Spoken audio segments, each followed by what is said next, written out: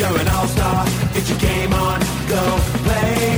Hey now, you're a rock star. Get the show on, get paid. And all that glitters is gold. Only shooting stars break the mold. Welcome to another episode of the NRL Supercoach All-Stars podcast. This is Barnesy back again after a week's hiatus. Apologies to everyone, we had to take last week off, but we're back in this week. This week, actually got Billy back again, which is great. Billy, a couple of weeks off for you as well. How's Supercoach treated you the last fortnight? It was horrendous last week, but managed to break par anyway. Just ended up, thought I'd be a little bit cheeky and give Teddy the straight C just to avoid an A, but I think Teddy was the A, wasn't he?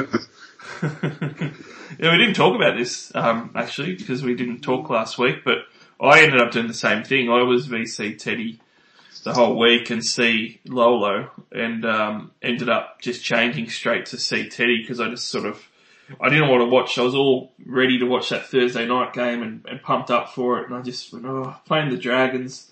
I just don't want to watch Teddy and have the VC. And then I looked at my squad and I was going to cop a really crap score. Like I had Averillo and guys there like that were going to maybe throw up a 6 like Averillo did.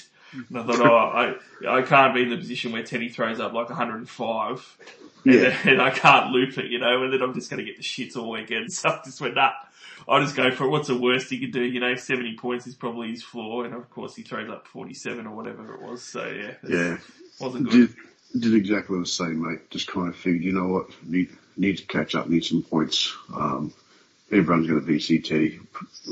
At the very least, just negate the auto emergency. Just do it straight C. At the very least, he's going to chuck a 70. But yeah, not to be, mate. And so that worked out all right. But still a little bit behind the eight ball. Yeah, I mean, I guess the good thing is for guys like me and you, with how it worked out, Taumalolo didn't have that big a game. He ended up on about 70 odd. So it wasn't a huge hit, and not many people, obviously Ponga was the captain of the round, not many people put the captaincy on Ponga anyway, so especially people in the top sort of 10,000, I don't think that many threw it on Ponga, so I don't think that you would have fallen too far behind with it. I know, I still ended up scoring around a 1250 mark, which wasn't too bad, it was okay. I actually thought that I was going to score a lot worse than that, especially when I got to the Sunday and I had 4 plays in that Eels Sharks bloodbath of a game and thought, oh no, I'm going to get 5 points each from these 5 bastards. Yeah, it's going to be interesting this weekend too, because Teddy's first up, first game of the week. So small turnaround for some guys. Usually the Thursday night game, historically the Thursday one most of the scoring, but it's up against a depleted Storm, although Chook's depleted as well, and he's actually scored. A little bit to talk about here, I suppose. Yeah, it's going to be a juicy episode of the All-Stars podcast, that's for sure. Before we get to TLT though, what we're going to do this week, everyone, is that we're going to have a bit of a strategy discussion first up. We're going to talk a bit of Supercoach strategy. Now, it's still going to be TLT and we'll still go through all the trades and stuff, but we'll do that after this segment. So, as far as this season goes, it's probably one of those things, Billy, where I know it sort of caught me, but we're coming up to round 14, and normally you sort of feel, that's okay, because we're used to a 25-round season, and this is kind of the time where you've come out of the first big buy a couple of weeks ago, and you're sort of, or basically the halfway point. Of course, as we know, this is a shortened season, so all of a sudden, when you have a look at your trades, you don't have very many suddenly. And we're now, including this round, only 7 weeks off the season being done, only a month off head-to-head finals starting. So getting very close to the meaty end. I kind of hit panic buttons a little bit last week because I looked at my squad and went, oh no, I actually am starting to run out of trades. And it almost feels like it was a little bit of a fallacy now when we were talking about trade numbers. And let's talk about that first. Me and you both said, and you in particular were like, we basically got unlimited trade. The problem is that I don't think anyone expected the amount of casualties, whether it be from guys getting dropped out, guys like Pengai Jr. just getting sacked and, all this other stuff, and the injuries thrown into all key players like Cam Smith and Munster both hurt this week and so forth. It really has played havoc with us having to burn trades every week to actually just put out fires as opposed to building our team. for example, I've got my 10 trades left, and I'm kind of now having to push back. And my trade strategy for my team, I'm actually needing to be pretty frugal with my trades. I don't have the luxury of just sort of getting a centre wing in for a week or two and then getting rid of them now.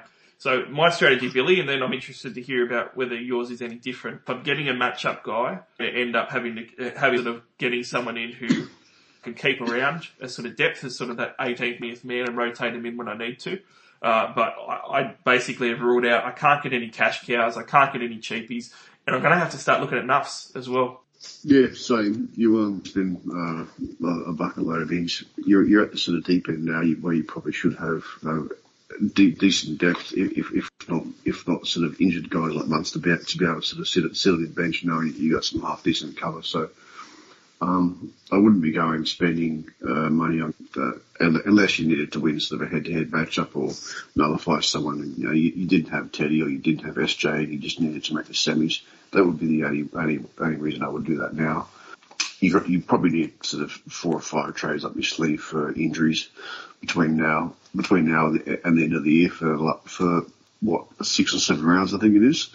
And you can probably use the other sort of 5 trades to a couple of cash outs and a couple of upgrades just to kind of with you on that one. But I think most people should be frustrated. Well, it's hard because I think the injuries have really played havoc. Looking at a team yesterday, for example, it's really hard for a few of the teams though because to be full strength, like a team that I looked at last night that was asking questions had TPJ, Harry Grant, Cameron Smith, Munster, and a couple other guys that we injured as well that struggle to know what to do. And really with those sides, they are struggling to be full strength, and it's a matter of they're really in a hard spot where you're going to have to sell someone like a Cam Munster. You're not going to be able to hold them because there's just too many other injuries in your side. And you can't afford, 4, 5, 6 guys that are between 500 and 700 grand sitting on your bench not playing. Yeah, I think this is where a lot of the teams in the top 100 are going to get unstuck. I've had a look at, if you look at the top sort of 15, 20 teams, there are some in there that are absolute skeletons. Like they've got 7, 8 nuffs and like full 17, like with guys like Mann and Lomax, like the two gun fullbacks and Cleary, but they've got nothing else. There's also some very astute coaches in the top sort of 10, 15 where they've got a little bit of depth. I mean, without trying to sound like a wanker, I look at my team and think, wow, my team is a lot stronger than those. But I've got guys like Smith, Madison, Munster, who I can safely sit on the bench because I've got 19, 20 guns already. But doesn't mean shit if you're not using them. The other guys are going full out warfare, playing the full 17 and just nothing out left, right and centre. So I suppose it's the question now, how many teams, what's the right combination? How much depth do you need to get through the next 6 or 7 weeks to overtake the guys? I know myself, I'm aiming for 21 guys that are very playable, and that's sort of my aim. 3 of them, I'll either have 3 nuffs or I guess maybe 4 if you count like Willie Army, the great cash cow that never was. I'll probably have 4 nuffs including Willie Army, and that's kind of my build. I've got guys that are going to stick around, like Kickow won't be one of my top forwards, but he's someone that I can continue to play down the stretch. Luke Keary and Moses in my halves, I'm not going to be playing every week, and that's fine. It's not really worth trading them out at this point. I'll just leave them there for depth. And then in the centre wing, I've got Kotrick stinking it up, who I knew was going to stink up. I benched for like a month straight, and he's just going to sit there. And just if I need him or I can rotate him in for a matchup, I'll leave him there. So I guess this is kind of one of the advantages, I guess, and one of the things to look at is when you're trading guys out, always trade the guy out, in my opinion anyway, that you're never going to, I would be comfortable keeping Kotrick over someone like the Hammer, because the Hammer could get dropped. The Hammer can score a 10 very easily. Kotrick's not great, but he does have a good draw where I can throw him in against the Gold Coast Titans or whatever. I don't really want to throw in the Hammer as much. I kind of want him out of the side. He's got more of an AE nightmare probability. Likewise, when you're looking at someone in the forwards like Tanua Brown, for instance, and versus a kick out, of course I'm going to keep a kick out because I can play kick out. I cannot play Tanua Brown. So those are the kind of decisions that you should have been making through the year, and some of the ones that I'm trying to make now to clean out the dead wood, I guess. Yeah, agree. Sometimes it's better just to get rid of 350k forward punting 35s versus the volatile centres for a quarter like Kotrick, who could punch on dog shit scores, but has got like a run of I can't remember what it is, but I know the Raiders have, I think, one of the best runs coming up. It's the reason why I bought Bateman this week. I'm pretty sure they've got a combination of a couple of teams like Warriors Titans or Warriors Dogs or something like that. So an outside back with that's sort of scoring potential. What are you sort of aiming for as far as your nuffs versus playable guys? Honestly, I haven't thought about a number, but what I'm sort of going towards is just having a pure 4-stack 7/3 with all nuffies there. I've got Luai as a single backup, which I rotate between a nuff, backwards and forwards, as backup in halves, and then I'm full stacked up front with Jules, with only sort of one nuff in the second row that I can go backwards and forwards with forward rotation. So to answer your question, I think I've only got 1, 2. So I've got 4 nuffs and a dual worst case scenario. Yeah, that's pretty similar to me. What do you think's if you've got a choice in the matter, what do you think's the ultimate nuff number? I mean, to me, I think 3 to 4, every side should kind of be at that. Yeah. It depends on your duels. Like if you've got enough, like for instance, if you've got Yeo in the second row, for example, and you've got a single nuff down at a centre 3/4 that you can use to rotate up and down, or a fullback that's a dual with a centre 3/4, and you can rotate either way. So you've got multiple combinations that can actually back up for injuries in multiple locations. It makes it easier. You can probably only go with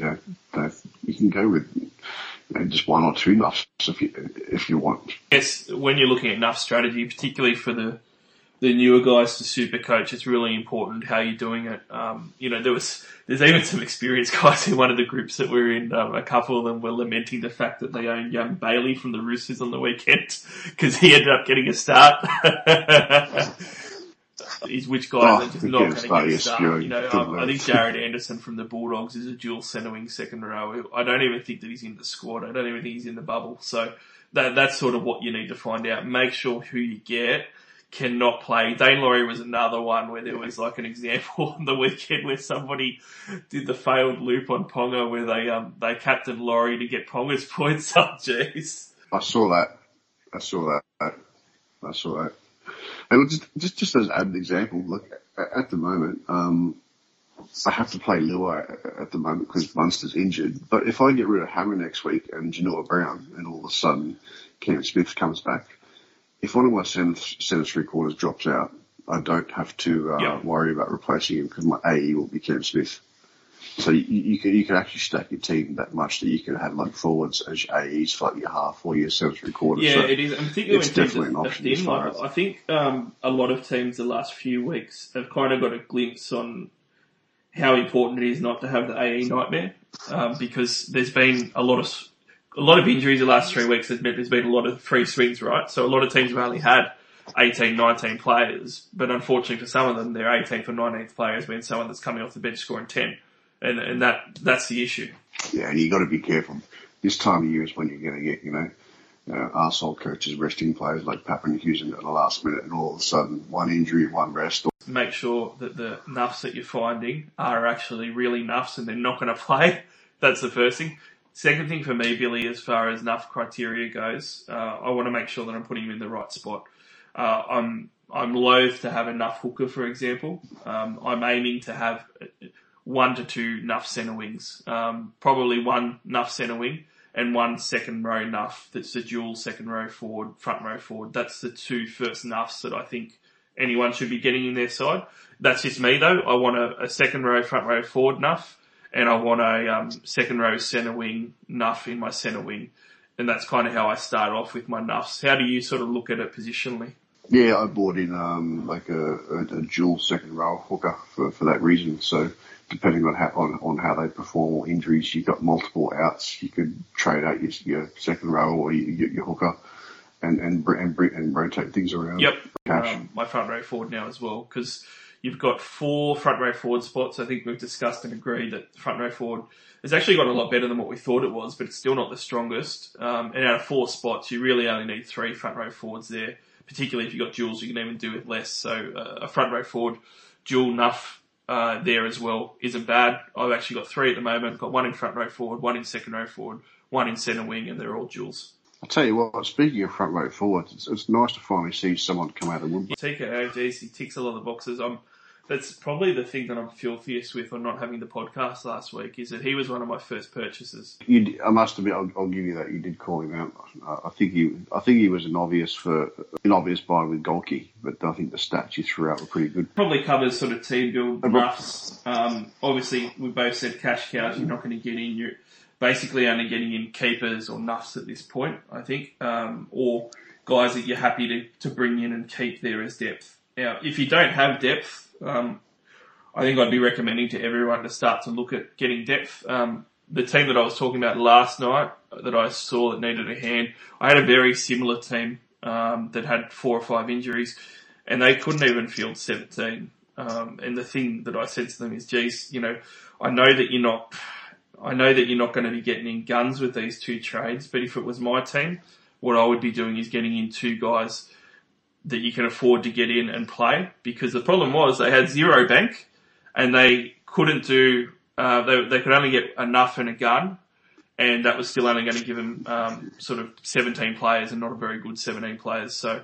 I actually said to them, look, I wouldn't get a gun this week. I would get some sort of fringe guys like a Kikau and Moses, because they're cheap enough for you to get, and at least that way you're actually going to have the depth when Cameron Smith and Munster comes back, where you can actually use some depth. And I think that's important. So you mentioned some of those people in the top sort of 100 that only have sort of 17 or 18 players. I'm loath for us to give advice to people that are ahead of us in the top 100.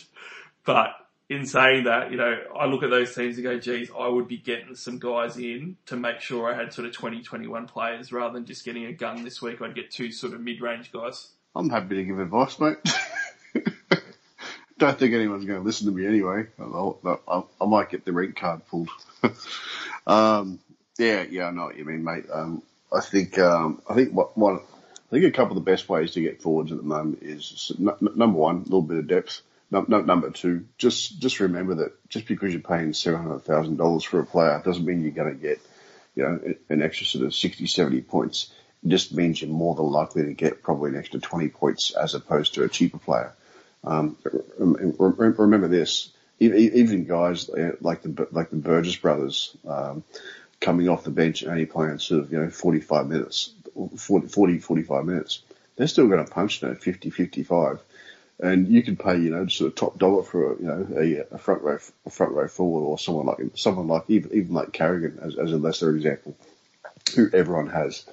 And he's sort of punching 60, 65. So for an extra 400k, you're not getting too much extra. You're just getting the comfort level of it. So it's not the worst strategy in the world, just to sort of, punch out, find someone at low value, play them, and then try to eject somewhere where there's massive value. I think one of the things that I've learned over the last couple of years that took me many years to learn is sometimes you just zero in on a gun that you want, and it doesn't matter how your team is, it doesn't matter what's happened the last couple of weeks. You just decide you have to get them in this week because you want them for the draw, you want them for this week's matchup. And one of the most crucial lessons I've ever learned in Supercoach is that you just have to be able to say no and just say, no, I'm not going to do it. I'm going to live without having that gun this week or next, and I'll get them later. A lot of teams don't do that. A good example this week is, I think that Bateman is a great buy. I think he's one of the better buys for this week. But I've looked at some teams that really needed a second row forward, and they could have got Bateman in, and I've actually said, no, you know what? I wouldn't if I was you, because if you get Bateman in, you have to get enough, and your team's super thin, and you could either get, Bateman and enough in, or you could actually get TKO and Kikau in. And for a team that only has sort of 18 players and 3 of them are really shit, getting Kikau and TKO in as opposed to enough and Bateman is a lot more beneficial for that team now and down the track. So just park how good Bateman is for a week, get him next week, and just put it off, because you're going to be a lot better off with it. And sometimes I think we get blinkers on Billy where we just zero in on the one gun player we want and we think we have to do it at all costs that week. Yeah, it's simple math, like 65 plus 65 is 130. Do the numbers and you'll probably see a good answer for it. Mate, the last thing that we're going to talk about as far as this kind of last 7 weeks of the season and strategy for building your team and finishing off your trades. Questions come up quite a bit, actually, at this point. It's very important for the last 7 weeks on at what point do you actually pay to get someone in when they're heavily priced and have a huge break even. So Bateman's a good example. Bateman's got a break even of over 100, and obviously a lot of people were sort of looking at getting him this week, but you've got some people holding off. At this point of the season, I think the last sort of 6 or 7 week run, break evens become a little bit irrelevant with guns because you want to get him in as quick as you can. Just, I think the most important thing is when you think about it, if you're going to wait a couple of weeks for the best value, like on someone like Bateman, you're going to spend less money to get him in say 3 weeks time. But then instead of having him for 7 games, you're only going to have him for 4 games. And that actually reduces his value despite the monetary saving that you're getting. And the other thing too with that is that draw becomes a big part of it. So if you're going to miss 3 games the next 3 weeks that are probably the best draw for Bateman in the next 2 months, you're going to just leave points on the table and way too many points on the table. So it becomes largely irrelevant for me, Billy. When I'm building my side for the last sort of 6 or 7 weeks of a season, I really don't care about break-evens that much. If they're, 200 plus break-even, maybe I'll care a little bit to wait a week. But I'm 100% going to trade guys in like a Bateman this week if I can, just based on points, because I'm only after points and building my team now. I don't really care about the rest, and I'm going to hopefully try and find that money. But a lot of people are sort of worried about doing that. So where do you stand on that? Do you think that people should be waiting for value, or you should just be building your team as per your plan and forget about the break-evens, really? I agree with you 100%. No point worrying about money right now. It's all about points, because if you're going to play the if you're going to wait until the absolute perfect time to buy someone every single time you buy or sell, it's not going to work, because you'll be buying at exactly the same point as every other man and his dog who turn around and say, he's bottomed out and he's got such and such a team this week. Well, he's got Broncos this week, and Broncos and Cowboys are the new Dogs and Titans and Warriors, mate. Those are the ones that people leak points against, particularly the Broncos. We all know, we talk about this every week. They leak towards edges. He's on an edge. He's playing 80 minutes. He's in one of the better teams in the comp. They're bouncing back this week. Got an epic draw. And it's not like his break-even is 500, mate. It's only 100, for God's sake. So even if he punches a 55, you're not going to lose much, and you're going to make it back the next couple of weeks anyway with the draw. So if you want the points, just go for it now while not everyone else, but while a few people can't afford to get him and Madison and, I don't know, and SJ for Munster, and sort of McInnes or whoever for Smithy. So yep. Just one other thing. The only other thing is if you need to make up points. So there's probably 3 things to think of. I'm just throwing these up on the spot here. So number 1, it's not all about sort of getting better players. It's all about sort of negating your losses as well. So for instance, my season has been crucified for a long time purely because I didn't have Yeo down at the centre 3/4 and had to play hammer, or did not own Lomax or Man, and they've been going ballistic, and I've had sort of pods down there. So if you need to nullify someone, then just get into Lomax or get Yeo or get Nofo, or just get someone down at centre 3/4, which is a highly volatile position, just to offset getting a potential 25 score. That loss of points is going to offset any sort of increase you can get in the second row. Secondly, if you're going to go for guns, think of it twofold. Number 1, if you need to catch up or you need a pod C or VC, a bloke like Sean Johnson is potentially going to get you 150 or 180 because he hasn't done it yet. He's going to have one of those games. If you want to get that massive leg up, look for those guys that are going to give you a potentially explosive score. Don't expect it, but look for it, and then evaluate that against like your high base guys, like your guys like Bateman, who are about to sort of go on a decent run and go, look, do I need a really good second rower that's going to maybe have some decent scores versus his soft draw, or do I need one pod not a pod, but a high flat guy like SJ, which is going to stop me. 100% with you on those points. It's really good advice, and you bring up pods, and I really like that for things to think about for your run home strategy build. of your team, it's definitely a decision-making thing that you should use. So I know that we're Supercoach fanatics, where we're looking at it and talking about it all the time and stuff, and we've kind of got our final teams in our head and on paper and planned out and whatever. Some teams don't plan it out. Some teams sort of aren't sure on who their final team is going to be. If you've got several guys that you're thinking about, to Billy's point, if you're chasing, then if you've got 3 forwards and you're trying to decide which one of those is going to be on your own home team, if one of them's under 10% and the other 2 are 40%, then there's your answer. Just do it off the numbers, in my opinion. Because obviously all 3 of those you think are good and you can't decide. Get the guy that can actually give you a leg up on the opposition if you really want to chase. And it can be valuable in head-to-heads as well, because you need some differentiating players in your matchups to actually take out a grand final as well. And my last bit of advice is, whether you're going good at Supercoach or not, actually probably more so if you're not, try to get a player from every single team in your squad so that you can actually enjoy watching every single game of footy, whether you're enjoying it or not. and throw it any time, try to score on half a dozen blokes. I don't know about that. I know the Titans went well on the weekend, but I can probably do without watching every one of their games every week and how the Cowboys play. I almost tell Tamalolo not to watch them. Let's move on to TLT. And it is one of those 3 or 4 week periods where it just seems that there's a heap of changes every week and a heap of injuries. Like I said, Roosters versus Storm is our first game of the round. Josh Morris comes back, which is good. Put Mitch Orbison back into the second row. Butcher goes back to the bench. Bailey sliding to the reserve, so there's no AE nightmare at the moment. We don't have Cordner, Hargraves, Morris, Crichton back yet, but Kyle Flanagan did get named in the reserves. It'll be interesting whether Flanagan comes in. I'm not really sure why Robbo's put him in the reserves if he wasn't considering him, because I would think that he would just leave him out. But we'll see. For the Storm side of things, we've got Cameron Smith and Munster both out. Now, we knew about Munster from last week.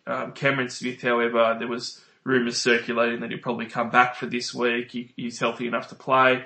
That hasn't happened, so it's a big blow for those that own Cameron Smith and Munster. And Ryan Pappenhausen does return, though. He was just rested last week. So that's good news for Pap owners. Pretty bad news for the Munster and Smith owners for the first game.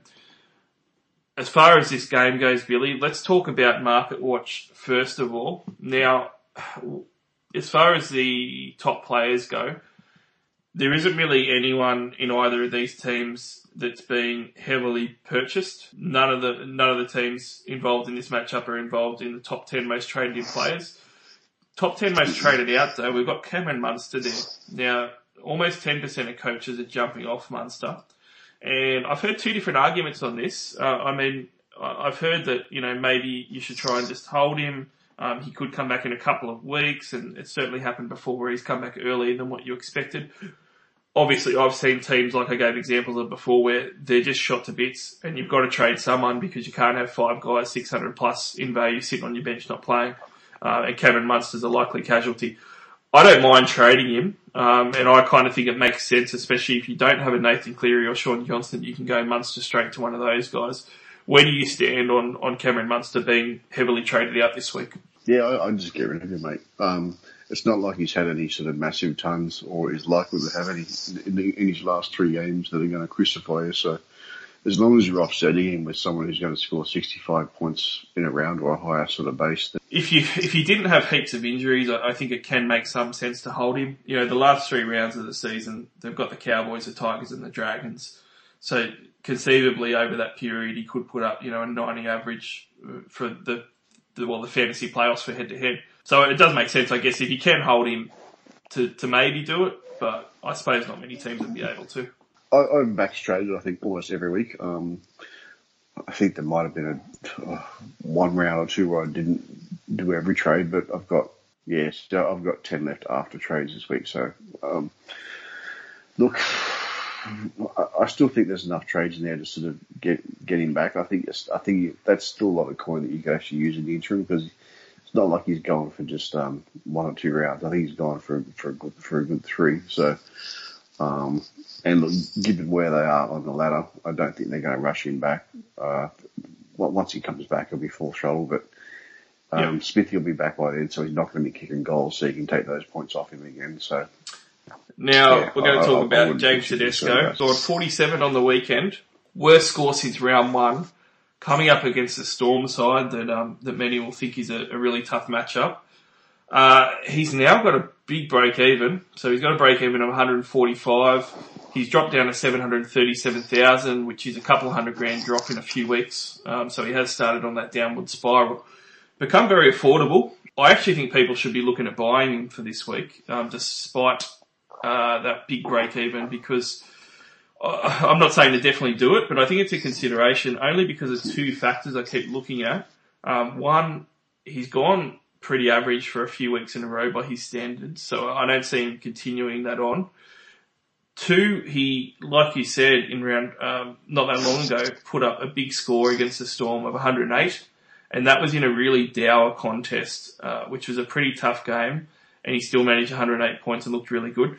And three, he hasn't actually scored a try for a long time by his standards. I think it's been like the better part of 6 weeks or something. He's due to go over the stripe. And finally, I really don't know what to make of this Storm side this week because no Cameron Smith and no Cameron Munster.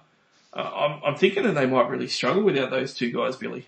yeah, agree. But I think Chooks aren't exactly full strength either. So given the Storm's defence, but yeah, I think they probably lack a bit of attack without Smith and Munster. You got to take into account too. It was a bit of Thursday night was a bit of a slogfest. New half in there was basically throwing the ball behind Teddy. Had no structure, had no idea how to give him the ball. So Kiri had a bit more left. It was a really ugly sort of game. With trying to involve Teddy. The week before, Yeah. he had was that the wet game or the week before that? But there was one game where it was just they were playing in mud, mate. Fullbacks aren't going to score 150 in mud. No one is. The fact that he still scored 75 or 77 or something or other, I think just shows his quality. So I don't think he's going to score a 40 again. But I'll tell you what, I'm not happy enough with the new half in there to get any sort of confidence that he's going to throw anything bigger than 120 to Loop. So I'm not going to worry about Loopy in, but I'm a bit against you there. I wouldn't buy him this week, but that's only because they haven't got like a Cronk Flanagan. Like I don't rate Flanagan that much. I'm saying that if I was intending on buying him this week, I wouldn't be put off by the last couple of weeks of scores if that was part of my plan. I don't think it's bad just to go ahead and consider it despite his break-even and stuff, because he is one of those guys, like we said, where if you're building your team and you need a fullback and you kind of said everywhere else, and this was the week that you're going to get Teddy in, or the next, or last week and you didn't, and you wanted to look at him, I don't think it's that bad because, I mean, like Bateman, he could throw up 108 points and then, yeah, you save 30k, but you get your 108 points, and I don't really think it's that bad a matchup. Don't go out and find ways to buy him. I'm not saying that. I just don't think it's as grim as it looks if you were looking at buying him. I don't think he's going to do what he did the last few weeks. I'll tell you what, though, if you did own him and you didn't own Ponga this week, I would, I'm not saying it's the worst trade to do, but I would, or the best, that I would even consider sort of selling sort of Teddy to Ponga this week, given the high break even for one, the low break even for the other. One person coming into his own and be able to use that cash to maybe sort of upgrade sort of someone else the following week, even if it is going just sort of back to sort of Teddy. I'm not a fan of doing that one. Getting rid of your other fullback. Only because, again, if he throws out his 108, you're not really going to save that much cash, and then you got to burn a trade to get him back in. And even people that have saved trades still only have 12 or 14, which with the rounds left and the injuries that we got, I don't know whether that's going to be enough. Yeah, I mean, they got the Tigers next week too, so I really want him in for that game. Like, if you can't get Teddy this week or you don't want to, and that's fine, you'd have to get him in next week for that Tigers game, I reckon. Oh, yeah. For sure. 100%, mate. 100%. As far as the other players in this Roosters Storm matchup, I don't think that there's a huge amount of other players to talk about other than TKO. So, Siosiua Takiaho went on an absolute tear last week. I've talked about him for a few weeks. I ended up trading him in last week, and I could not be happier with that trade-in. his numbers have looked mint, but he played 80 minutes on the weekend. Some people lamented the fact that he didn't goal kick for the whole 80 minutes, even though he was on. Guys, he's a prop forward. He's just had to go through 80 minutes. Give the guy a break from goal kicking the last 20. He still kicked a few goals. So he looks like he's going to continue goal kicking now, which is great. He might not get 80 minutes, but I think that he's locked in a sort of a 60s role, which is all he really needed. So the numbers that I sort of mentioned in one of our groups, Billy, he was averaging around about 71 points since round 6, I think it was. And he was doing that in sort of close to 65 minutes. And that sort of scoring without goal kicking around 550k, you could not ignore it. Like he just, once that goal kicking came into the equation, I just saw him as a massive buy on the weekend, and I mentioned him as one of the few guys I was considering buying on Twitter. I couldn't have been happier purchasing him, and he's still relatively cheap. Are you looking at buying him? Do you think that people should be looking at him this week? 100%, probably one of the. He's probably even a bigger buy over Bateman at the moment, purely because of the guaranteed points in goal kicking, and he fills that sort of second front row forward spot. I'd love to get him this week, but I can't. I probably could, but I'm just sort of electing to get 2 guns as opposed to 1, just due to the composition of the team. I think the other thing is that him goal kicking gets rid of the risk that he might play sort of less than 60 minutes, or maybe sort of rotate with Leroy and have an anomaly where he sort of starts from bench, although he hasn't sort of done that for a while, so that risk is kind of dissipated somewhat. But even if he's only goal kicking for the first sort of 40 minutes, mate, so just think of it as a couple of free 4-point offloads before the game even starts, and then sort of throw in these offloads. You're pretty much getting an extra 16, 20 points a game. So even though I'm not expecting 80 minutes again, it wouldn't surprise me if it ended up happening, because without Jared there, they're going to rely on him again. He was by far and away the best player on the field last week, by a very, very, very long margin. He ended up with, I think, 27 hit-ups, 37 tackles and 2 offloads in his 80 minutes as a prop forward. And watching the game, he was absolutely on fire.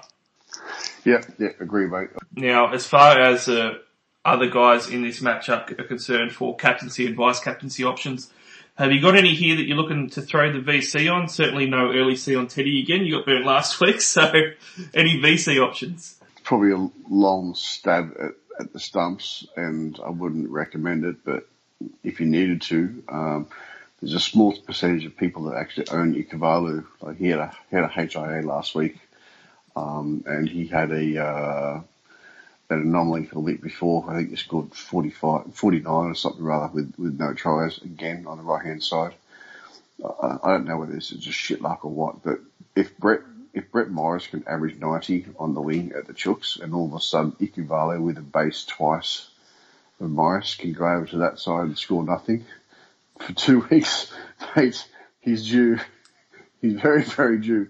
Although I'm selling him this week purely because with his break even versus the Storm, you know what the Storm are like, mate. He's probably only got one more week left before Morris comes back.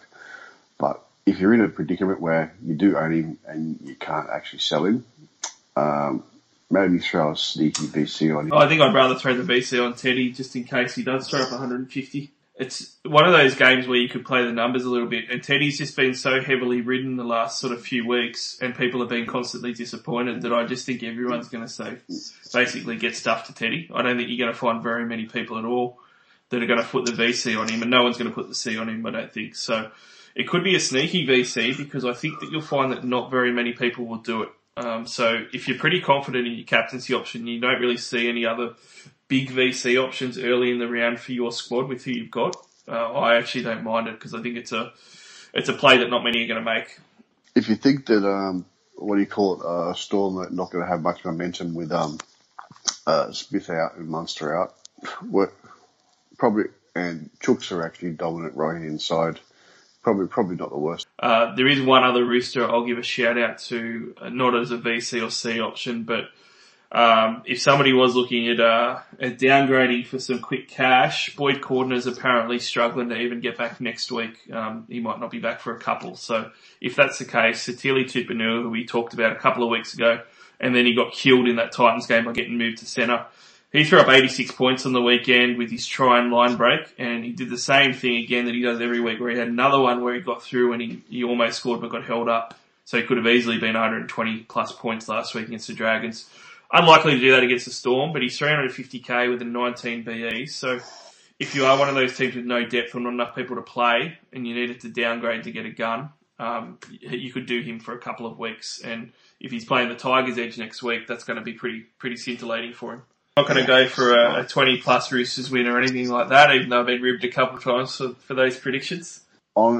Honestly, mate, I reckon this is like a 16 or 18 all type affair. I can't see it being massive on either side, and both teams are way too good. I think just out of the class that we got in the spine, I think will get us as 10 points better in a tougher contest, but I think there'll be some extra points there. Well, mate, look, our spine's intact, all right? Then. No, mate, I know what you're saying. I just find it fun. If you listen to all our fans, all three of them, they make fun of you each week. No, Tooks by 40. I love how it's a sign of a three-peat champion right there. Probably only going to win by 10. If Cameron Munster or Smith were playing, I wouldn't be saying that. Or if both of them were playing, I wouldn't even know whether we'd win. But those guys out of that spine just make such a huge difference. So I just think our spine's intact, and that's going to be a big one with no Cameron Munster, no Cameron Smith. Moving on to the next game, the Warriors versus Panthers. Warriors have got Hetherington suspended for 4 weeks. Played really well the last few weeks. It's a bit unfortunate for him. Lachlan Burr comes in, which isn't going to make much difference for Supercoach. Isaiah Papali'i comes onto the interchange bench for the Panthers. We've got no changes from last week's team, but Dylan Edwards is named in the extended bench. I would very much expect him to come into contention, to come in and replace Aikens at fullback. No changes, obviously, Billy. As far as the market watch for this game goes, there's a few players of interest. Now, on the traded outside, we don't have any Warriors, but we do have a lot of people trading out Jerome Luai. He's the 7th most traded out player. Makes total sense, I get it, so no real need to talk about it. There's some premium halves that people are trying to get to. On the traded in, Nathan Cleary's there at number 6. 100% should be in number 6. We should just take a moment to talk about how amazing Nathan Cleary is. We've sung his praises all year, but he's in 35% of teams. He really should be more with how he's been playing. 88 points on the weekend, followed up from his 138 performance in round 12. Had his 51 in round 11, which was actually a shit score compared to what he's done the rest of the year. And he's only actually got 3 scores that are below 60 plus points. He's just absolutely killed it. He's coming up against a Warriors side that if you're not one of those 35% that own him, I don't know why you're trying to get him in. He would be my number 1 trade in this week because he looks like a captaincy option straight off the bat. Yeah, I'll tell you what, if you're going to do the VC Teddy, he's the C option. I've got him as VC. I'm just skipping Teddy. I'm a bit sort of sceptical about throwing the C sort of straight on him, but I'll tell you what, he's pretty bloody consistent this year. I really don't want to muck around, particularly given he's got a massive score versus the Warriors. He's been super consistent. He's got a break even of 37. He's not going to get much cheaper. This is the thing. So when we're talking about having to pay money for your run home team, I'd come pretty close to saying that Nathan Cleary is the number 1 guy to get if you don't have him this week. I was going to say, I'm not sure about number 1, but yeah, I probably agree with you. Yeah, look, honestly, his high floor and his propensity to go kind of large. Even if he only scores 65, the difference between him and what you would otherwise have in that 7 slot probably negates, any sort of second row sort of 80 average at the moment, because you can throw in any second row at the moment, even a guy like Rudolph or something or other, and get sort of 60 points as opposed to Bateman's score. But if you get a Moses 25. A lot of teams that have sort of got that Luai, George Williams reserve 5'8" halfback type of build. And those guys can very well just do enough and get Cleary in. And that's one of the points where I would get enough in my halves to get Cleary in this week. I think that you got to do it because he could be 750 grand next week and 800 grand the week after. Yeah, mate, you don't want him to go up too much, particularly versus that team. I was pretty hesitant to jump on the Crichton bandwagon 6 weeks ago, but I ended up doing it. I mentioned that unless he scores a try, it's really bad scores. And of course, he's now scored a try, Billy, in every game this year bar 3. And from round 6 when we first started talking about him, he scored a try every week, round 6 through round 13, with a couple of those weeks being doubles. So he's just been a try-scoring machine.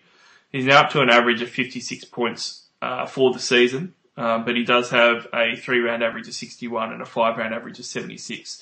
So he's been on fire. He's 550k now, so he isn't really particularly cheap. But as far as centre wings go, I've got to say, like I've really struggled this year trying to get centre wings that I'm happy to just leave there. And Crichton was actually one that I threw there that I was happy to leave. And against the Warriors side this week, I'm hard pressed to think that he's not going to score again this week up against the New Zealand Warriors. He's got the Sharks the week after, the Tigers and the Broncos. Plays your Eels in 18, but then he finishes on the Cowboys and the Bulldogs. So, geez, if you're struggling for centre wing, he almost looks like a good purchase. Yeah, he's got such a low shitty base, but I'll tell you what, he just keeps producing.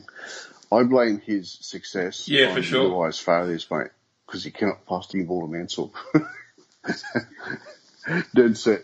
No, it's that little sort of grub room behind the line. He's always looking for Crichton or Kickout. Kickout's too slow to get there, so Crichton always picks it up, mate. That's the reason for his success. Nothing short, nothing longer than that. Is he going to keep doing it? As long as Luai is on that left-hand side, mate, he's just going to keep doing it all day, every day. So he's going to get some more. It's probably just a question of how many he gets.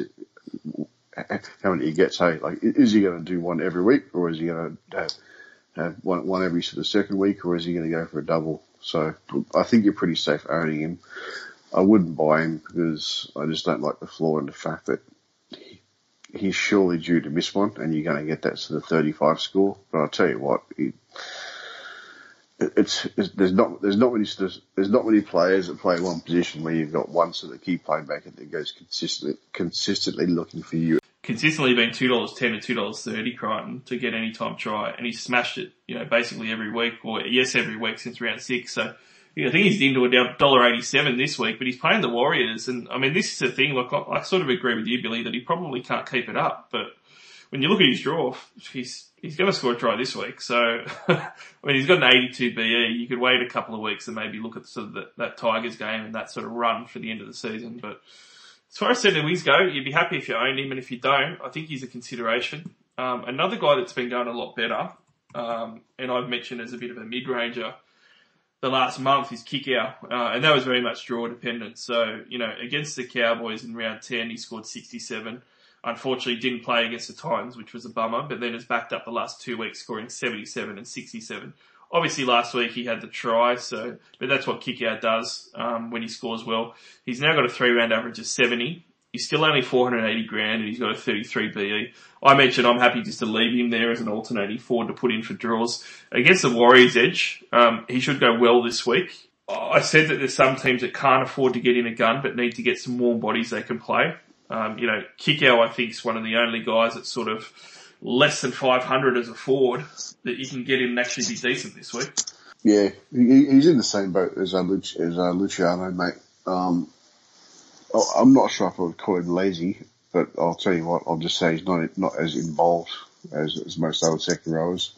I don't think many are on the left-hand side. I think sort of the right-hand side is just sort of natural sort of cut across run, whereas left, because most players are sort of right-handed, they just sort of cut out the second rowers and just kind of sweep out the back, out the back. So I think that's the reason why he doesn't get as much base. But I'll tell you what, his sheer size, when Luai does go looking for him, he's only going to bowl over a couple. His base is terrible, but I will say the last 4 rounds of the season in particular, he's got 3 of the worst edges as far as defence goes. He's going to hit the Broncos round 17, round 19 the Cows, and round 20 the Bulldogs. And those guys are going to have nothing to play for that last month too, and it's heading into the head-to-head finals. So I actually see him, if you can't afford like a gun forward and you need someone, I actually don't mind buying Kickout just because of the Panthers' great run.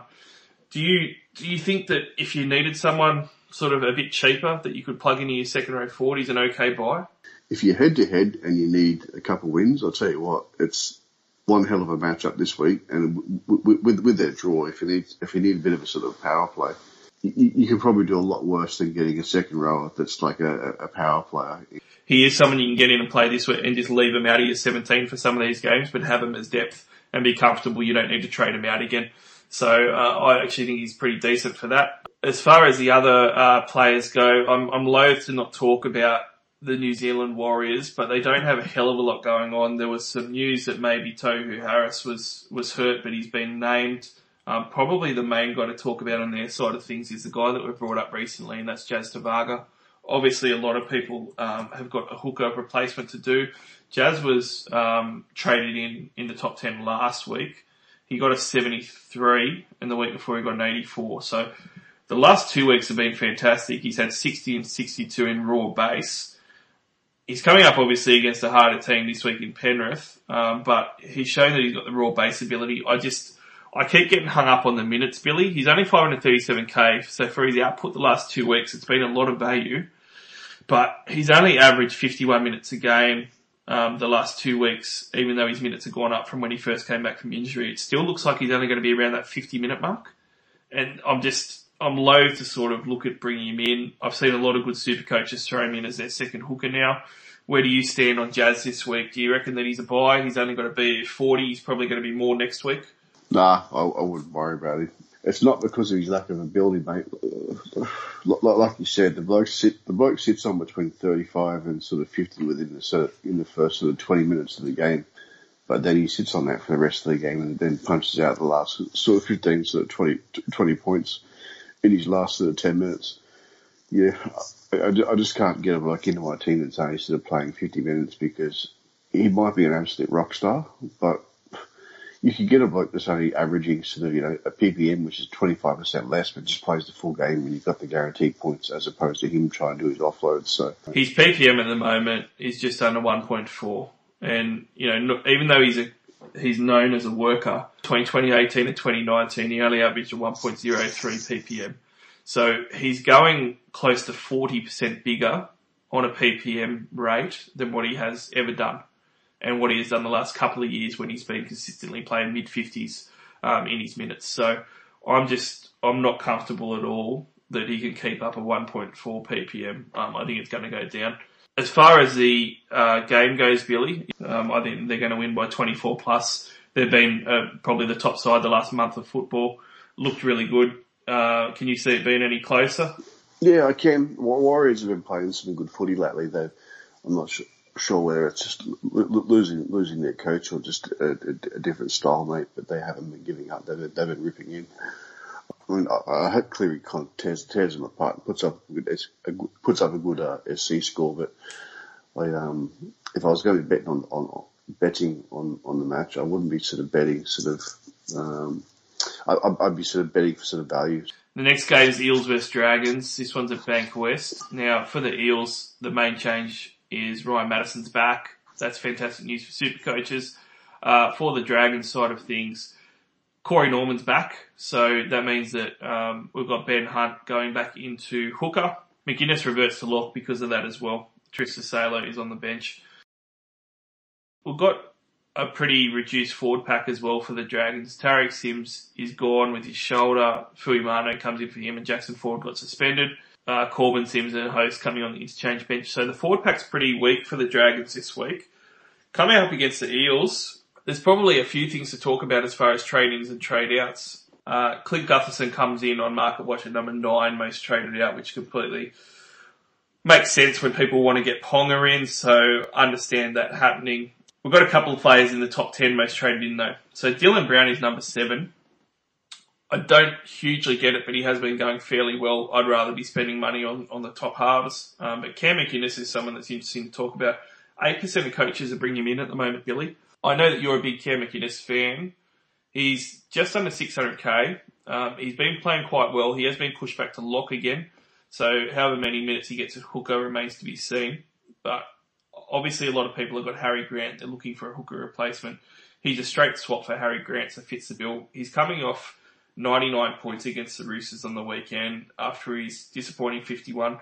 He does seem to be alternating like big week, bad week, big week, bad week, where he's gone 99, 51, 83, 61 across his last month of footy. But obviously his base is really high. Do you like getting him in as your second hooker? Yeah, I'm getting him as my first hooker this week. I bought in Brandon.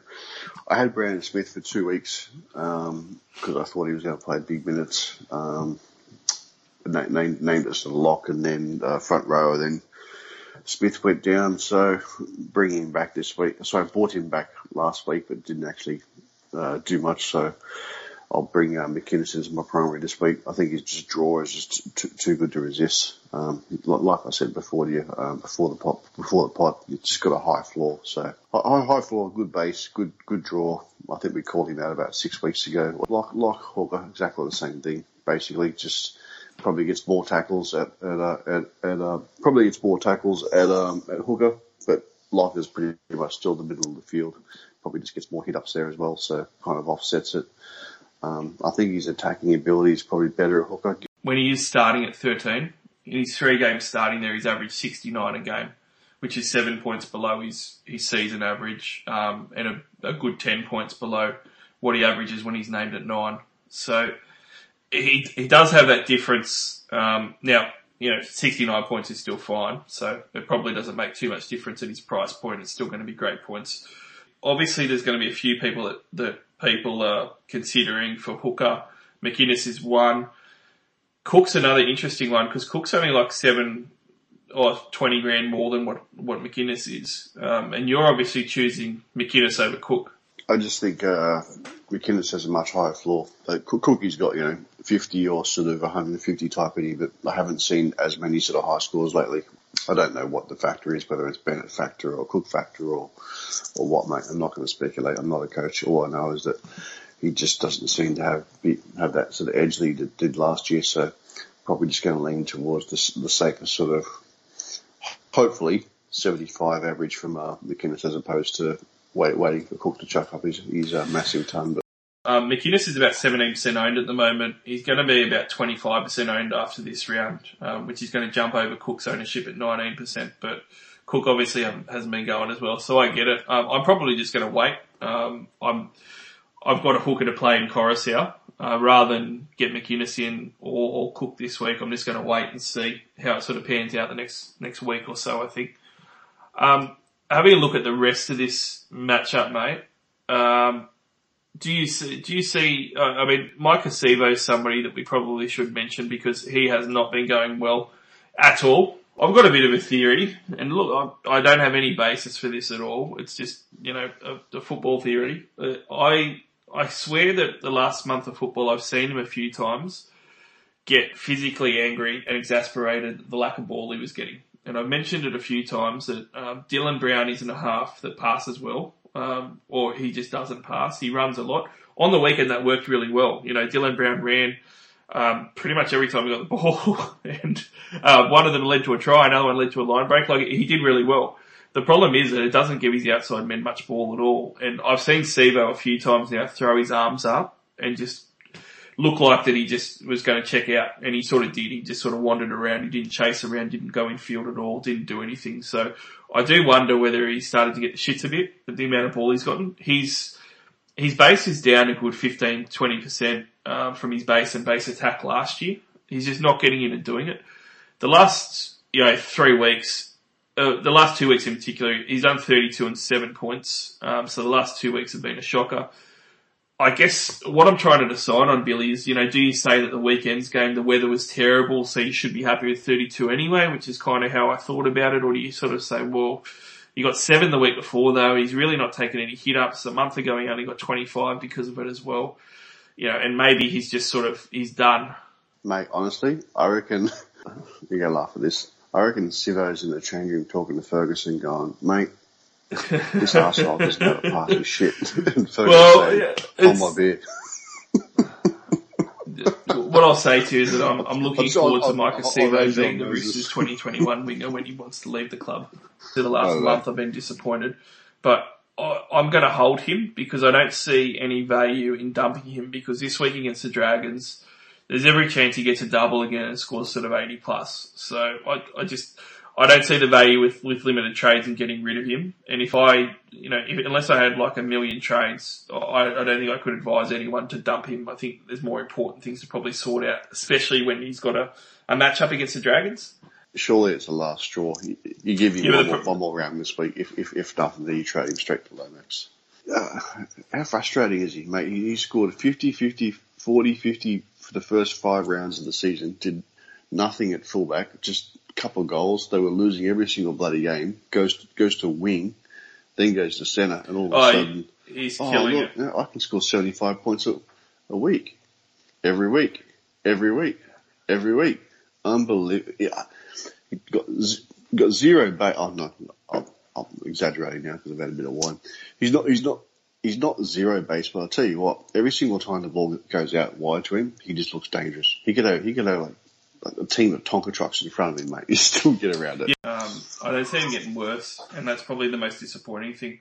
Like he's a play every week, and to be honest, both the statistics that have happened since mid-season for the Dragons is that both Dragons centres have actually done really well. So their attack has obviously changed, where both those centres are doing really well for the Dragons. Aiken and Lomax have both killed it. Lomax is obviously a keeper, but I put it to you this way, and you tell me what you think, but I would not find 250 grand to upgrade a centre wing, because I just think at this point there's far more important upgrades and ways to spend that money in every other spot than centre wing, which is why I'm holding Sivo, mate, because who do I trade him to? You know, he's worth a shade over 400 grand. I'm not going to find money to get him to someone like Lomax. Who would I trade him to if I did?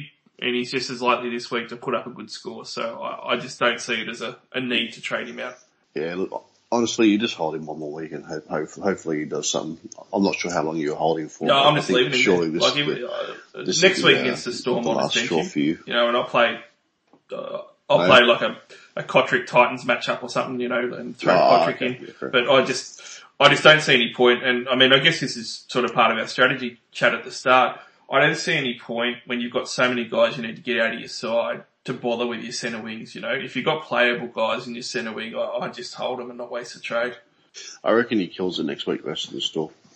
I reckon Dylan Brown attacks that line, and by the end of the first 40 minutes goes, you know what, these guys are pretty good, I can't get through. Well, I tell you what, in the serious stakes, like for the non-owners, he might be 350 grand for the last 4 weeks of the season, and he's going to hit the Warriors, Penrith, Broncos, Tigers. Obviously, we've got Madison coming back. He should play the first 80 minutes, so you've got to start him. But on the Dragon side, we've already given all the props in the world to Lomax. Do you see anyone in this side of the Eels or the Dragons that's worth the C or the VC for this round?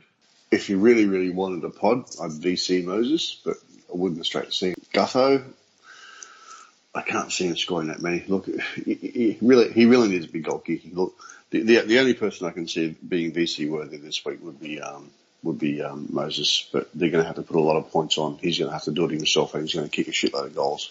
It is at Bankwest, which is good. Where's it's at Bankwest? Yeah, okay, so that's obviously in our favour.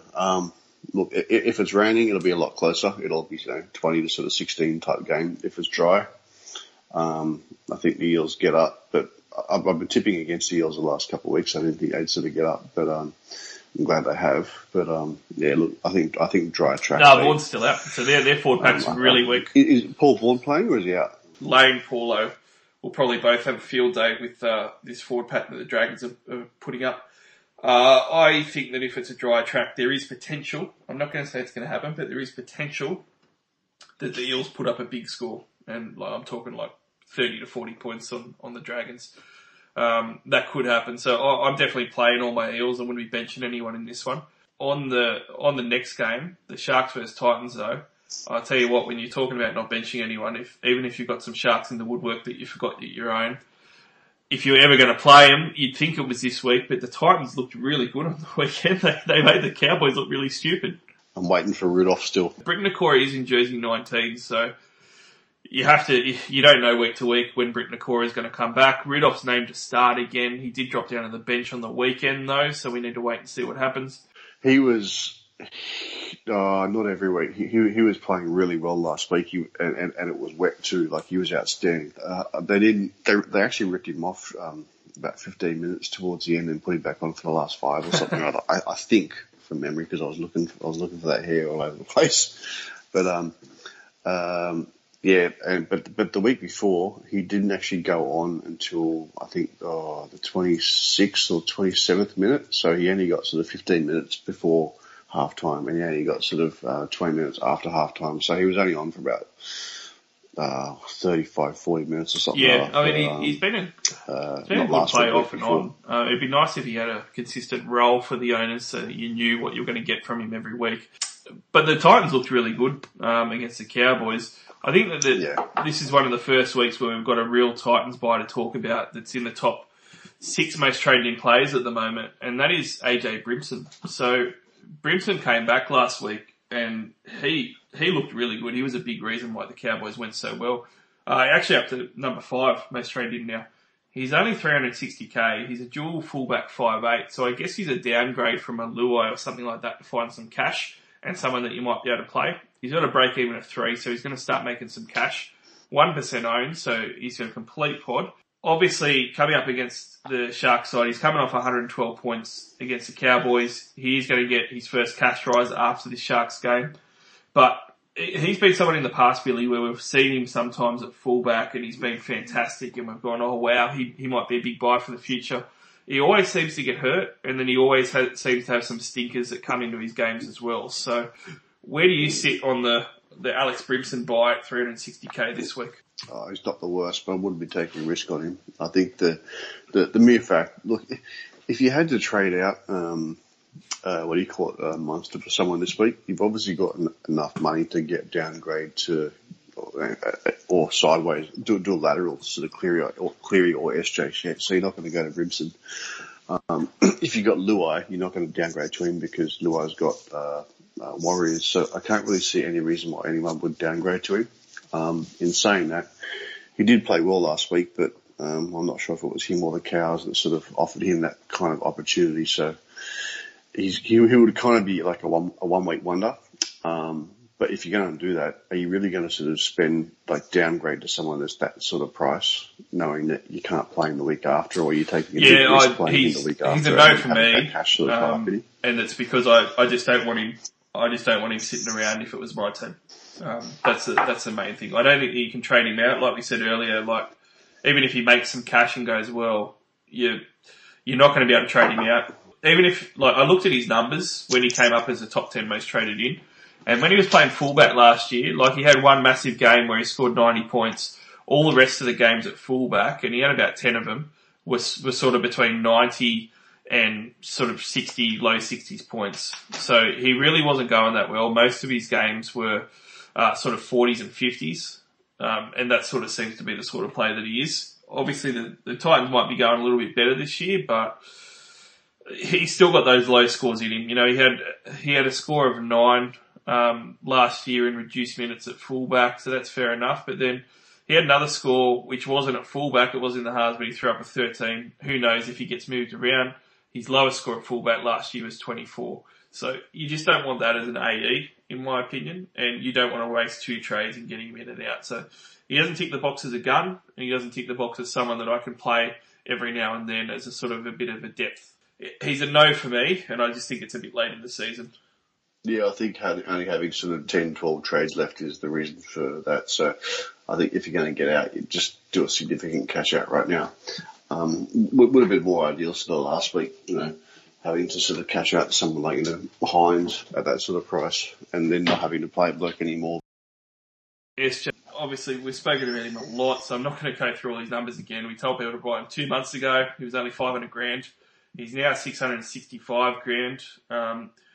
27% of teams own him, and that seems low, Billy, because even on the weekend, on an absolute mud bath, probably the worst conditions I've seen all season that the Sharks and Para played in, he still scored 63 points, and that was with missing all of his kicks for goal. And he hasn't actually scored below 60s for a month, and even then it was 5 weeks ago for a 56, which was only his, one below 60 score since round 4. He's absolutely killed it. Had a try assist pretty much every week at least, and a line break assist most of those weeks as well. Against this Titans side, even if they're improved, SJ looks like an absolute mint option, and I said that Cleary should be the number one guy that you buy if you don't own him versus the Warriors. If there's a number two guy, it's probably Shaun Johnson. Yeah, I was filthy at that. I had $50 on Katoa first try score and score. Yeah, they keep moving around those wingers, which is tough. I'm going to throw one out for you with this. I'm, at the moment, tentatively got the V, C Cleary, and the C on Shaun Johnson. Yep, that's a decent throughout the stumps. Are you considering putting the C on him yourself? Only because I don't have him. No, I would. I was 10k short of him. I was going him and Bateman, but I was short, so I decided to go with Bateman and Sol Smith instead of Munster. I don't like to give people appearing on the podcast advice, but since you're on here all the time with me, mate, I'll tell you, get Shaun Johnson in. Come on, get the Titans. All-time highest score, Gold Coast Titans, 153 points. Which he hasn't done for a couple of years. He's been consistent around the 70, 80 mark lately with no... He just doesn't seem to run like he used to. He's not making as many runs, so I'm happy to risk that. I'm not going to make you feel bad. Don't own Shaun Johnson, that's fine. The Titans have improved. Where do you see this one going? For me, I see the Sharkies winning, but I don't really know as far as how much by or anything. I've got absolutely no idea. It could be a real tight one. I don't know. I just think there's going to be super coach points in it. I'm sure Harold Holt sees the Sharkies winning too, mate. I got no idea. You would say Sharks. Sharks probably by a good sort of 16 points, but the Titans are a bit better than what they have been. Maybe they're playing with a bit of heart. I don't know. But, look, if it's a dry track, 16 plus easy. If not, then, I've got no idea. Cowboys versus Rabbits. So Cowboys got Drinkwater back at fullback, which is going to help them, but it does mean that the Hammers push onto the wing, which makes him quite the sell. I reckon it probably makes him better because his kick, let's face it, his kick, the mere fact that you've got sort of Drinkwater back, maybe he just gets a couple of balls. He's got a bit of a high break even. I think it's sort of maybe the time just to pull a pin on the hammer, but maybe he will score a few tries. I've got no doubt in the next 6 or 7 weeks, the Hammer will put up a 2 or 3 try performance and everyone that's sold him will get annoyed. For the Rabbits, we've got Sewer returning from suspension, so Liam Knight's back on the bench. And Latrell is apparently managing a leg injury. So first things first, Latrell was one of the guys that I was considering buying last week and ended up not doing it. He scored 63, but to do that he had a line break try assist and also a line break himself and some TBs. So I was relatively happy that I stayed off him. This is a great matchup for him, but he is managing that leg injury, so I kind of think that those couple of factors means that he's probably not going to be a buy. On the trade market watch, there isn't too many South Cowboys players featuring in it. We do have, for the traded in category, none, in fact, from either side. For the traded out category, a lot of people are going to be jumping off the Hammer, number 4 most traded out guy. Makes perfect sense. So not really much to talk about on the trade market. But as far as the rest of the South side go, we spoke about Cody Walker a couple of weeks ago as potentially being a pod. Didn't work out last week, scoring 40 odd points. But against his Cowboys side, if you own him, I could see him going pretty well. So he's someone that I think will score well. I don't have the balls to bring him in because of his low scores, but if you did, I reckon this is a game where he could go off. Well, if he can't go off this week, mate, he's never going to go off. If you own him, you're surely going to play him this week, but if you don't own him, you're not going to bring him in. His floor is just too low. He's got to go over the line. He's one of those guys where, if you look at the last 3 or 4 years, the first sort of 10 games of the season, he just seems to sort of get over the line and have an average of sort of 80 for a while, and then just sort of dies off. So, Cam Murray, I had penciled in as one of my guys I wanted to buy for the run home, and I mentioned him last week in some players of interest for sort of the next 2-week period. I've now crossed him off the list, mate. He's gotten 80 minutes the last 2 weeks, but he's only scored 53 and 60 points, and he got moved to the edge last week. Even playing 80 minutes, it's just not happening for him at 53. He's only 560 grand, but he's got a 93 BE, so he's going to be cheap in a couple of weeks. But I'm no longer seeing him as one of the buys to get into your side and just keep. Do you disagree with me? Do you still think that Cam Murray might be an end of season run gun for you to have in your second row to buy? No, I haven't considered him at all year.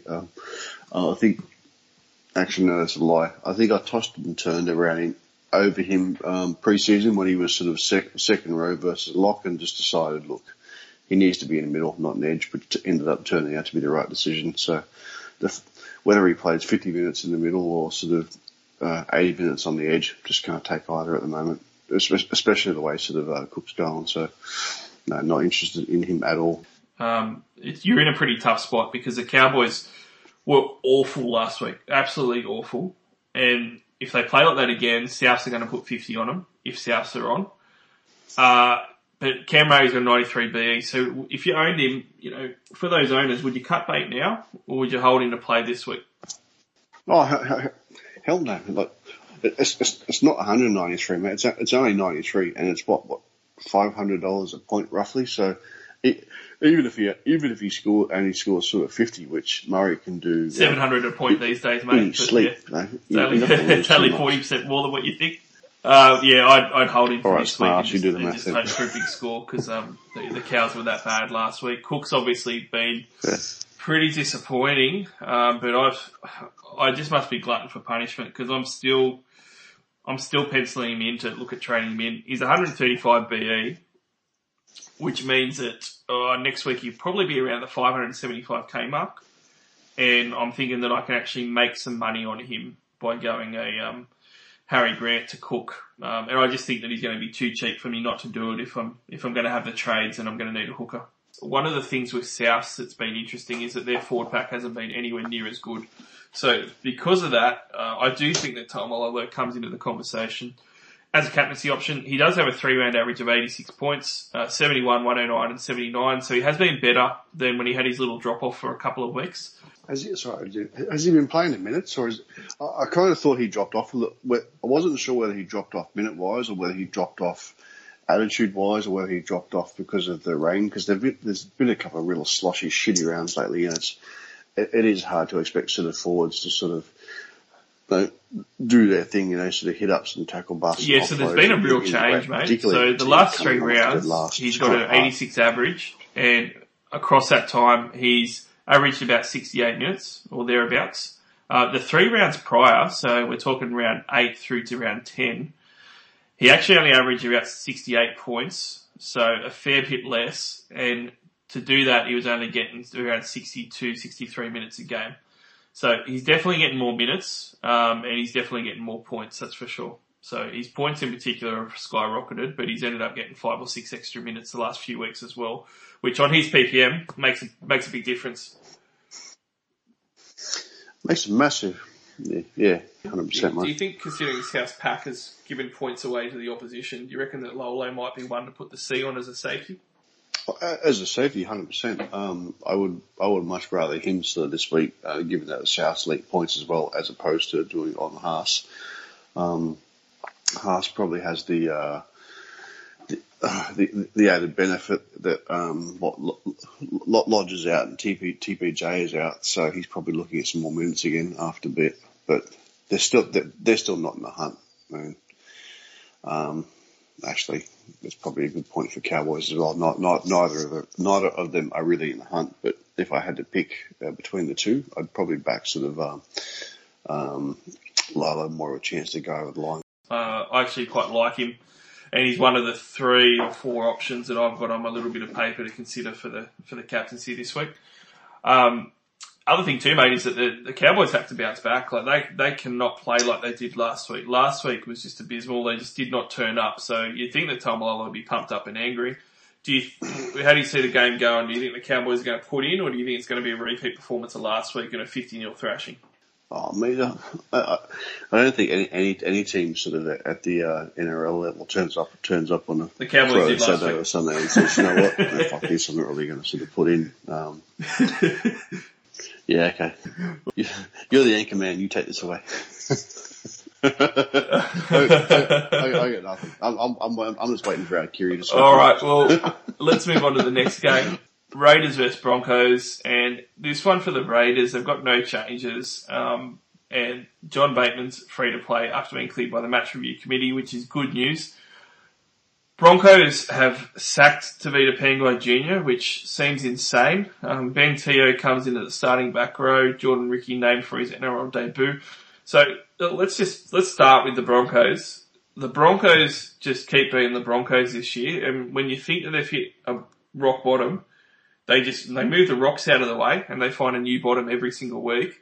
Tavita Pangai Jr., I understand it was a bad breach and everything, but surely there's got to be more to it to just rip up his contract. Like, that's incredible. I tell you what, I was watching him 2 weeks ago, offloading sort of 6 or 7 times in the first half, going 2, 4, 6, 8. Well, that's a lot of points. Maybe I might have to get him next week, only to find out that, his minutes kind of get cut off at a certain point, no line breaks, no nothing, and he ends up on sort of 65 points. So I tell you what, he looks bloody good at. He looks good on the eye, but just hasn't eventually. No. So Fifita, already top 10 most traded in, and I tell you something, really? He's already 15% owned. Like, I did not expect that at all. Fucking hell. And it's coming off a 79-point performance on the weekend, albeit with a try. Yeah, and he did exactly the same thing when he was on 40 points in round 2 before he got injured. That's what inflated him to a 70. Yeah, it's a bit of a tough one. There seems to be two camps. There seems to be some people that are really big on the purchase of Fifita and that think that he's going to be a keeper and a bargain around the 515k mark. And then obviously the other camp, which I'm in, and it sounds like you are too, I just think there's too many better second row forwards, and he's leaving as well, and he's a young guy. He could check out the way the Broncos are going. He could get sacked next week the way it's going. Like, it doesn't seem worth it, does it? Nah. He's a gun player, but honestly, the reason why we were all so excited about him was because, at his price and at the beginning of the season when you had a salary cap, he just fit in perfectly. If you don't own Madison because you got rid of him, get Madison in. Yeah, there's plenty of other guys. Even on the Chooks thing, it's like, I'd, as much as I love Angus, I'd be even reluctant to buy him. Like, you've got sort of Cordner on one side, Angus on the other side, then you've got all the... Well, it's the same lineup they had before, aside from SBWs, so who takes minutes he should go back to his 80 minutes, you'd expect, but on the season, Angus is the number one forward, so I'd put Angus ahead of, getting a David Fifita in. The number one guy to talk about isn't in the top 10 most traded in guys, but it is one of the top 10 most discussed guys, and that's John Bateman. So, Bateman didn't have a fantastic week last week, but, as he always does, he scored solidly. So, he's coming in at 668k, he's got 103 BE, and he's going to have his first price change. He's only in 5% of teams. He came in and scored 88 points on his first game of the season, and he scored 56 points against the Panthers on the weekend. I don't think that's too bad. He's one of the buys that I'm looking at, Billy. I know you mentioned that you are as well. My selling point for him is that he's 5% owned. Not many people are going to shell out cash for him now. The Broncos' edge, as we've talked about all year, is one of the worst that you can get as far as leaking points. He's going to smash that, and then he's going to smash the Gold Coast Titans edge, and then he's going to hit the Bulldogs edge, then he's going to have a hard game against the Roosters, and then look at the edges that he's got again for the last 3 weeks. St. George, Warriors, Sharks. Canberra has one of the best draws that you can have, and Bateman's just as likely to go 100 points this week as he is to go his 56 again. So I'm heavily trying to get him in, and I think that people should be getting him in more than what they are. Exactly what you said. Times by 2, brother. I see Canberra killing the Broncos, mate. It's just, with all the Seabold rumours that sound terrible and just everything, Ben Ikin maybe going in as a CEO, Pangai getting sacked, all this stuff, like, surely the Raiders just put it on him this week. Mate, they could do better by putting Ben Ikin back in the second row and TPJ and the director. On 360 tonight, they said, Ben Ikin, what are you going to do when you go in? And I was just sitting on my lounge thinking, mate, you can't do anything. The place is gone. Like, I don't understand why someone like Ben Ikin wants the job. Just stay at Fox Studios and just talk about football. Don't give yourself the headache, Yeah, mate, look, it's obviously not the same, but I played baseball for sort of 30 years, and my club sort of used to pump sort of $2-3 million a year into the baseball league. But it got to the point where the board of directors were a bunch of drunks and we didn't know how to manage money, and we ended up a laughing stock for sort of 20 years before we sort of folded. So I know exactly what the Broncos are going through. It's obviously a different kind of level, but it's not nice when your name's sort of been shit on. But look, I hope an ex-stalwart or sort of club member can kind of step up and do something. The worst thing that can happen is that people at the Broncos think, like they always have, that they can just turn it around in 12 months and be a contender, because I just don't think it'll work out well at all. I think it's a 2 to 3 year plan, and I'm saying 2 years to have some pain and maybe miss the 8 for a year or two is what they're going to have to do. But we'll wait and see. As far as other buys for this Raiders team, when we're talking about captaincy and vice captain options, I don't think that I have the balls to captain Bateman, but a ballsy play is someone else that we've spoken about a little bit, and that's Josh Papali. He's only got a 3-round average of 64 points, but before that he had an 82 and 98 where he scored tries in 3 out of his 4 games, and he could... I would back Papali to probably go for a try, if not some attacking stats against the Broncos, and he might be a bit of a smoky pod. Definitely a smoky buy at 590k with the run that's coming up. Yeah, look, if I had to do a captaincy option in this team, I was still sort of, if I had sort of $1 million and I was going to throw something down, it would have to be sort of on Haas still. Complete pod moves, and you did not care about the repercussions or being upset, which will be likely outcomes. You could go for, I'm going to miss Teddy, and I'm going to go Nickel Clockstad for the next couple of weeks because he's going to make money and he's going to hit the Broncos, Titans, and Bulldogs. Or I'm going to miss out on Ponga maybe for that few week period. I mean, it would be a bit crazy, but it is one of those things in Supercoach where some of those unknown players can outscore someone with a good draw for a few weeks.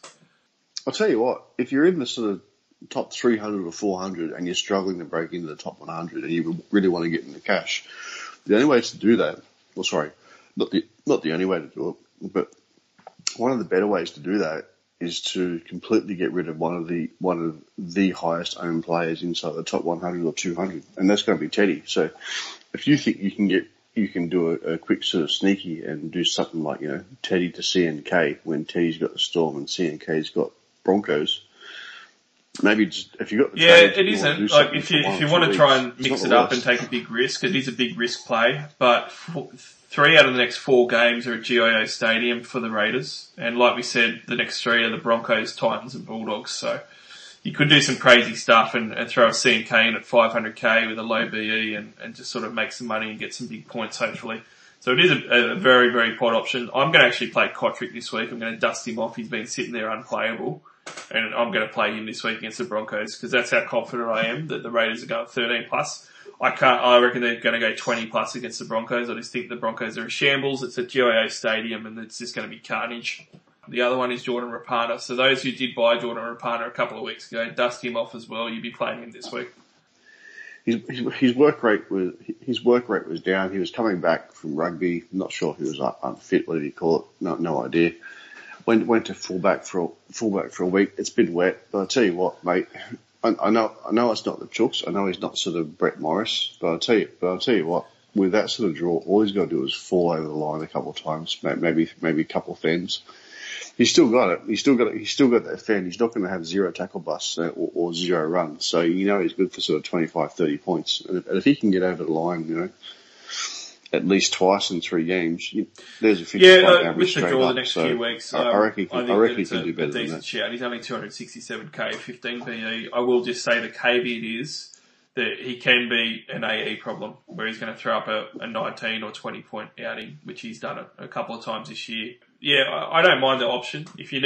Especially if you needed some centre wing depth, I think it's a pretty good shout by you to maybe look at him, and especially because you can play him the next 3 weeks. Sea Eagles is the next one. Daniel Safidi's back for the Sea Eagles side. We've got Tapau named, but he failed his concussion test last week, still has to pass protocol. So there is a chance that Tapau's not going to play. Fanua Blake did his PCL, so he's out for a month, so there's a chance that Manly are without both their front row forwards. Curtis Aaron and Joel Thompson are both back, who didn't play last week, which is good. Against his Knights side, the Knights got a good win last week, and obviously the first person to talk about is Kalen Ponga. So we saw a few weeks of him where Ponga was obviously down a fair bit and it wasn't going that well, but he's really turned it on last week. 630 grand now. He just went up $78,000. So if you thought you were going to get him at a bargain, you stuffed up not buying him earlier. 6% of coaches are trading him in at the moment, Billy. He is only, he's in 35% of teams now, so he's starting to get back up there. He still has a -9 BE though, so he's still going to go up more money. 172 points. The weeks before, just quietly, he went 70, 66 and 92. So it's not like he wasn't showing some form again. But that 172 was brilliant. And against a Manly side that could be a bit under strength, if you want Kalen Ponga this year, you have to pay up now to get him. Oh yeah, and it's not like he wasn't performing in those other teams too. Like he went very, very close to putting Best over a couple of times. Who got just a couple of centimetres short. He got held up himself on the right hand side. So those 65s or whatever they were, mate, those were bare minimum 65s. He was a bee's dick away from. If you don't hate him, just get him. We've said that a few times with Ponga when he's been cheap. Just get him. Just get him. Against this Manly side, mate. He's another captaincy option, isn't he? Yeah. It's hard with like the Pongas, the SJs, and the Clearys. It's going to be interesting because maybe it'll push out the numbers a little bit, so it'll actually separate people. Like you won't have 30% of coaches just going for one captain. It's going to be a really interesting week. Yeah, it'd be good. Good to get some, not some pods, but some difference in or segregation of the seeds, mate. Just try to break it up a bit. Like Manly fans, but they're really under strength and they don't have much going on at the moment. And for the Knights side, really, Ponga's the most relevant guy there. Daniel Safidi coming back helps, but I wouldn't buy him. Is there anyone else that you're interested in this one? Not that I'm interested in buying him, but I'm interested in talking about him. I've been heavily sort of critical of Gervo, saying he's a bit overrated and he was the lay of the year last year for me, and he dead set reduced in price every single week the entire year. This year, not much better, but his average the last 3 weeks is 90.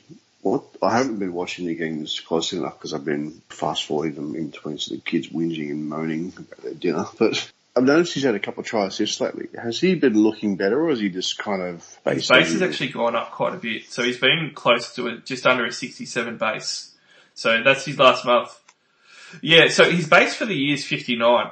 So he's thrown his base up an extra 7 to 8 points the last month of footy. And I think it's because they've had so many injuries. Like, Fanua Blake's missed games. The Power's gone off early, injured in the middle as well. They've had both their back rowers gone, so it's stuffed up the rotations a little bit. I think that he's just really pulled his sleeves up.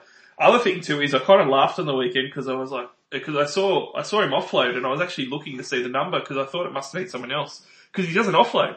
But he threw an offload on the weekend as well and it was effective. So the last month of football he has been a lot better on his base and also looking to pass a little bit more in attack. So yeah, there has been a difference. Whether that keeps up or not, I don't know, but he's got a 39 BE, he's 600 grand at the moment. Yeah. Yeah, he's a good shout out though. He has been going better and the numbers, have been a month straight now. He's been significantly higher in his base. So it's a good shout from Billy.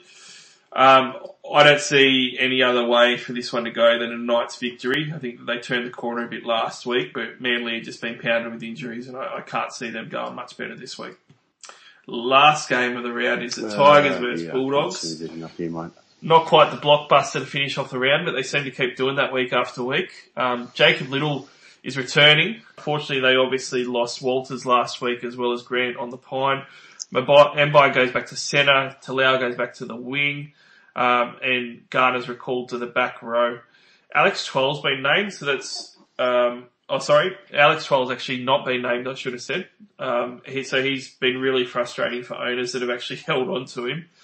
For the Dogs side, Avarillo is out, so at least we're not going to lose money if we have to hold the Armadillo after he scored a paltry 6 on the weekend. Lachlan Lewis is suspended, so Cog is in. So the Dogs are a little bit under strength in this one, mate. And even guys like Raymond Fatala-Mariner that looked good for a few weeks have started to fall off for them. I can't see much love in this Dogs side as far as Supercoach goes. The only little bit of love I've been throwing in lately is kind of the first try score or any time try score on RFM, just for a bit of fun. He's been chucking up sort of $5 a week, so I've been having a bit of a play with him. But apart from that, on the Tiger side of things, number 9 most traded player is David Nofaluma though, And I see a lot of interest in doing this. He's got a 93 BE, but he's only 590k. And he's got big game written all over him against his Bulldogs matchup. Yeah, for sure, mate. I grabbed him a couple of weeks ago and pretty excited. Nofo against the Dogs. I reckon it might. Oh, the problem is I couldn't do it, mate. Last game of the round, hanging on a winger to score sort of, something. Look, he's going to get sort of 45 to 50 points just being on the park in hit-ups and tackle busts, but really needs to go over the line just to get an 80. And I think there's plenty of other options available for a safe C. I think he's more of a VC, mate. I just can't do him as a C. If I needed to win a head-to-head matchup, I'll tell you what, he's someone that you could throw the Hail Mary on. And I've seen a few guys ask, like, oh, this is my matchup, I'm behind 200 points, there's only 3 games left, what do I do? This is the type of move that you do. You put the C on Nofo and you hope for the best, because he is someone who could throw up 125. Yeah. I reckon he's going 100 plus this week for sure. I'm really confident in it. Hey, some other guys on the Tigers side, though, I'm going to mention quickly. You said that you've still got Luciano Leilua. I sold him last week and I had the shits big time. He scored 83 and got another try. He looked like he was on nothing, mate. Like, I don't know if you watched the game. He looked like he'd done nothing, and I looked and he had 53 points somehow. And I thought he would have been on 30. Yeah. I tried to sell him a little while back, but he just went on that sort of, what do you call it? I'm pretty sure from memory it was that round where Madison got injured and I had to play him and I had the shits, but yeah, he ended up scoring 128 and I kind of figured, oh, thanks, Maddo. Appreciate that. But so that's kind of kept him for a couple of weeks, and he's had a try or two since, which is good. So if I owned Adam Dewey this week, I'd definitely be playing him, and I reckon he's going to be in for a big game. He's gone 60 and 75 the last 2 weeks. The poor kid was in tears last week because of his performance and all the emotion with the Beirut stuff and everything. And I just think that he's been going well the last couple of weeks. He's still got a 3-round average of 55, which includes a 30, and he's got a 13 BE at 400k. So as far as hard to decide what centre wings to play, I'd be pretty happy to be playing him this week against the Dogs. I reckon he's in for a decent score. Yeah, mate, agreed. I said, must have been 6 weeks ago on the podcast, I reckon you see a difference in Adam Dewey the second half of the season. So, how much of an improvement? I don't know. Yeah. From round 9 to 11, he averaged about 32 points, and he just had 34, 30 and 30, and it was just terrible. But then he goes on runs where he goes 75 and 60 like the last 2 weeks. So he's definitely got the good runs. I mean, if he wasn't 400 grand, like if he was 300 grand, I'd actually look at him as a downgrade and have him as one of your alternate bench centre wings. He's a good runner. Like he's kind of like a really big fullback.